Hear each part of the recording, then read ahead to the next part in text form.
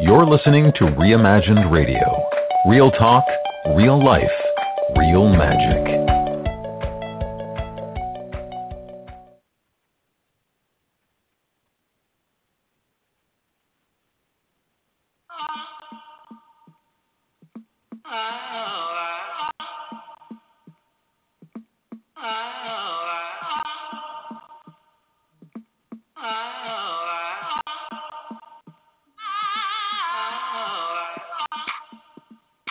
Welcome to Love, Life, and Law of Attraction, the show that is all about helping you find the love you want in your life and loving the life you have right now.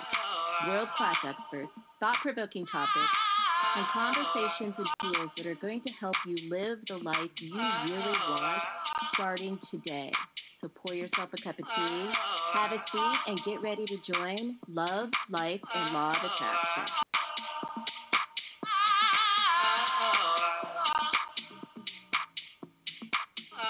Well, hello, everybody. Welcome to Love, Life, and Law of Attraction. It's a beautiful day in Washington State. It is so gorgeous outside. It is that time of year where it is all bright orange and red and yellow out there, and it's sunny. And, yeah, we are just really blessed right now with some incredible October autumn weather. And I am excited to share some stories with you today. And I want to start by saying all of these stories have been shared with client permission, and names have been changed. So yeah, it's all confidential. But I think this is a really important lesson for women. And when I say this is an important lesson for women, I'm going to say I am preaching to myself as much as anyone else, because women have a tendency to give themselves up in relationships. They just disappear. Like, we kind of joke about it. We sort of know this is true. Your friend gets into a relationship with somebody, and she's going to disappear on you. And you've probably disappeared on your friends and your people and your life. It's a pattern. It's a habit that women tend to have, and they do it for all of the right reasons. Like, in their heart, they're doing it because they think they should. That's the way things work in relationships. You make time and space for the person that you're in a relationship with. But you can make too much time and too much space and start to inch the essence of yourself kind of out of your own life. And the first story I want to tell you is a story about Erin. Now, Erin recently found herself often, actually. It wasn't just Friday night, one Friday night. It was almost every Friday night. But she was home alone again last Friday. And she hoped he'd call because he said he might, and he didn't, which wasn't all that unusual. So she kind of had a plan. She had Netflix and a glass of wine and her PJs, and she watched a movie and scrolled the Insta feed and found herself on Instagram jealous of her friends, who were all out at the local bar listening to some live music and having an incredible time. I mean, they used to invite her to go places, but they don't so much anymore. And the reason they don't invite her to go is because she said no too many times, and she knows that. But she has a boyfriend. Like, she wanted to keep those Friday evenings open because sometimes, occasionally, they went out. She and her boyfriend did. So creating that space felt important. She didn't like to make plans with other people when she wanted to have plans with him. He texted her about 11 o'clock, and sometimes he would text and ask if he could come over. On this particular Friday, he didn't even ask if he could come over. Sent her a quick text, said goodnight, and told her that he would call her the next day to make plans, which he didn't. But he did contact her on Sunday. They talked for a little while. He came over, she made him dinner, they watched TV, football to be specific, and he spent the night. And she was happy that she got to spend some time with him. And Monday morning when she went to work and she was listening to all her coworkers talk about their weekend, they'd gone sailing and hiking and had gone to an art exhibit and done some really cool things, Erin realized that she had sat around all weekend waiting for a man to call. And yeah, she had dinner with him, and she watched some football, and she got laid. But she still didn't feel good about her life or herself. And she still had a boyfriend, kind of, sort of.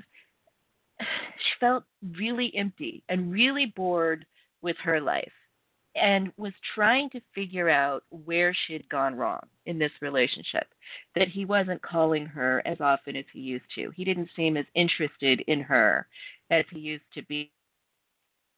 They were in a nice sort of rut. I wouldn't even say a comfortable rut for her, but a rut. They had a groove, but this was not a fulfilling groove for her, and she was spending a lot of time at home alone. Another woman, completely different stage in her life, Casey, been married for 6 years. She had a beautiful home and a job she liked, and she would find herself in the evening just sitting around watching him buried in his laptop. Rarely looked up. He had a lot of things going on. In fact, the last weekend, he'd gone hunting with a bunch of his buddies, and she was really hoping that they'd do something together the next weekend. But she doesn't ask. She didn't want to impose. She sort of assumed that maybe they'd do something as a couple, and occasionally they do. Sometimes they don't. He would just go ahead and kind of do his thing, if it was with his friends, or puttering around in the garage. I mean, even when they were together, it felt like they weren't really together. So she sits on the couch and she watches him. And he says he's working, but she can clearly see that he's watching videos and reading articles on Facebook. And even though she's sitting next to him right there, almost every evening she still feels lonely. So she tells him she's going to bed. He tells her he'll be in a little bit. She takes her time getting ready to crawl into bed. She showers. She brushes her hair. She even puts on a little bit of makeup. She just hopes that he's going to notice her. But he doesn't, really. He crawls into bed 2 hours later. She barely wakes up. It's kind of the cycle, right? And we know this cycle, like married couples, it's the rut. But it doesn't feel good. And she doesn't feel good about herself. I mean, she doesn't think that he's having an affair. She doesn't think he's flirting with someone online. She just thinks the videos and articles about investing or surfing are more interesting than she is, which is kind of true. And she can't blame him, but she's angry anyway. So a promotion comes available at work, and she's interested in the job. It's kind of her perfect dream job. And she reads the description and she takes a deep breath and she closes the email. And she kind of tells herself she's probably not quite good enough. She doesn't feel like taking risks, and she decides not to apply. That energy from her relationship bleeds into other areas of her life. Erin and Casey are at really different points in their lives, but they have some things in common. They both feel invisible in their relationships. They've been ghosted by partners that haven't actually left. They've both put their lives on hold, hoping a man will give him some attention and entertain them. They're both lonely because they've bet on a man who isn't delivering any connection or much of anything else. And you know what? I have done it. I have done it in my dating relationships, and I have been guilty to some degree of doing this on and off here and there in my marriage, where I have kind of given up on my life and the things that make me interesting and the things that interest me in hopes of spending more time with my husband, or in hopes that he's going to entertain me, or we're going to do something together. Doesn't really matter where you're at in relationship. This is a risk, a pitfall that a lot of women have a tendency to fall into. A few days ago, I was talking to a man, and he said something really fascinating to me. And I think this is not all that uncommon. We'll call him Scott. Scott's been with his girlfriend for almost a year. And it's getting to that point in time in the relationship where he's kind of thinking, we're either going to take it to the next level, whatever that is, or I need to end this. And frankly, he's thinking about ending it, but he's torn. He says he still has feelings for her. And when I asked him why he might want to end it, when he says that he still loves her, he replied, she used to be so interesting. She was the most interesting woman in any room. She always had something going on. We could talk for hours about anything. And in the beginning, I couldn't wait to see her. She wasn't always available. She spent a lot of time with her friends and family. But somewhere along the line, the Friday night, Saturday night date became assumed. She quit going to her yoga class. She quit taking her art lessons. She quit going hiking with her friends. And I feel responsible for her now. I don't like that feeling. We just don't talk like we used to. I hate to say it, but she's boring me. And he was afraid, I think rightfully so, that if she's boring now, she would be boring in the future.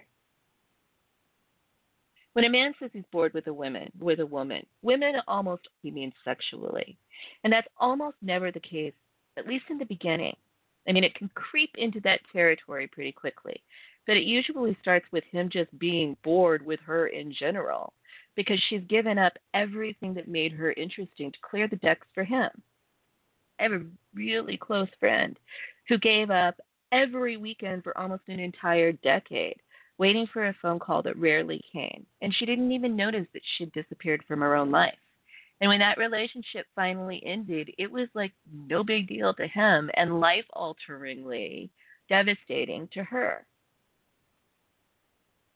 A man will lose interest in a woman who's waiting around. And some might say that has to do with the game, right? The whole game of pursuit. It might seem like it's all about the chase. It's all about that thing that men and women do, but I think it's more fundamental than that. Waiting around is boring, and a woman who's waiting around becomes a boring woman. A woman who puts her life on hold for a man stops being as attractive as she was, and it dims her light. It doesn't matter if she's been dating him for a few weeks or if she's been married for a decade. So if you want him to love you the way he did in the beginning of the relationship, at the beginning when the chemistry was really high and it was intense and it felt like he couldn't get enough of you, be the woman he fell in love with. Or be a better, more interesting, exciting version of yourself because you've grown than the woman that he fell in love with. But be a woman who is shining bright because she's interesting and she's doing interesting things in her life. The woman he fell in love with, chances are pretty high that woman had a life. So if you've let yours go to be with him, you might want to backtrack and re-excavate yourself. Become very familiar with what lights you up. And I guarantee he will find you super interesting and attractive again. But not until you are super interesting and attractive to yourself. So if you have any questions at all, you want to get in touch with me, you need some support on this or anything else, you can find me at Lisa M. Hayes. That's Lisa Marie Hayes, lisamhayes.com. Big love to you.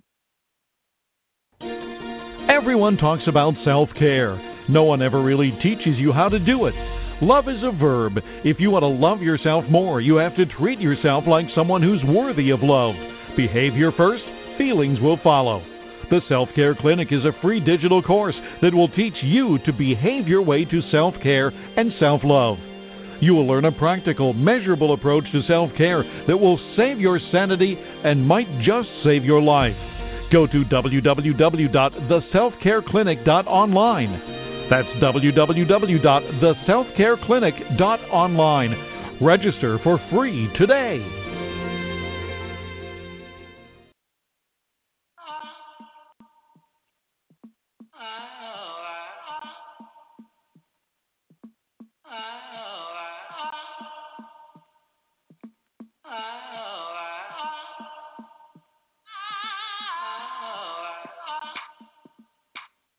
Thank you for joining us on Love, Life, and Law of Attraction.